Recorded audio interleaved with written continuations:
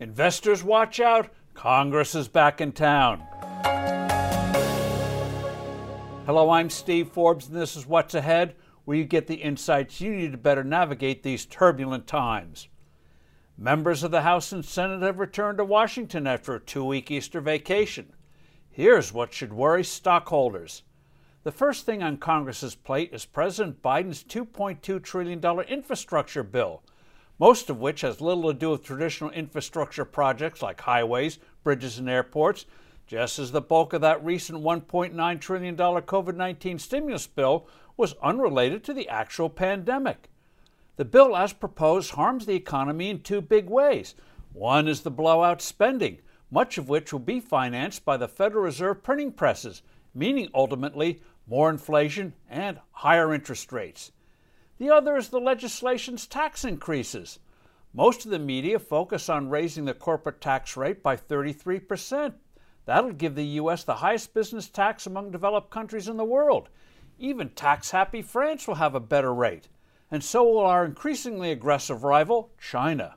But the fine print is even worse, with changes that hit American companies even harder, especially on profits earned overseas. The bill, for instance, would undercut provisions that enabled American companies in the past 3 years to bring back to the U.S. $1.6 trillion of cash that had been stuck overseas because of previous perversities in our tax code. You wouldn't know it from listening to the Washington politicians. Corporations are made up of people. They aren't separate castles loaded with cash. Real-world experience, as well as numerous studies, are all too clear. Higher taxes leave less money for workers and stockholders, less money for expansion, and higher prices for consumers. Our enterprises will be less competitive. The giddy stock market, which sets record after record, is assuming this Biden bill will be substantially modified on both the tax and spending sides, as will other growth-killing measures. Let's hope the bulls are right. But Democratic Party activists will push hard for a big win here, just as they succeeded in doing with that stimulus package.